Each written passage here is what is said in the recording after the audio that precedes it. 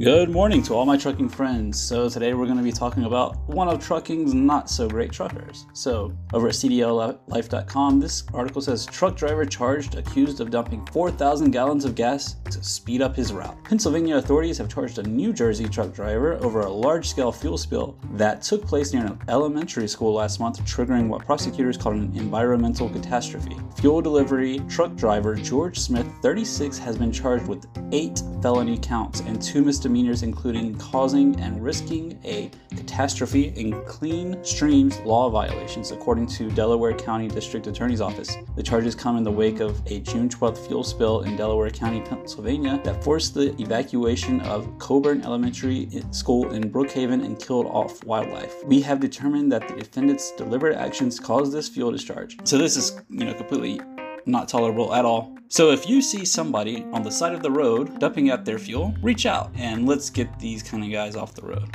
Talk to you guys later. Please do us a favor and go ahead and subscribe to this channel, as it will help us greatly, and be sure to follow ELE's social media accounts.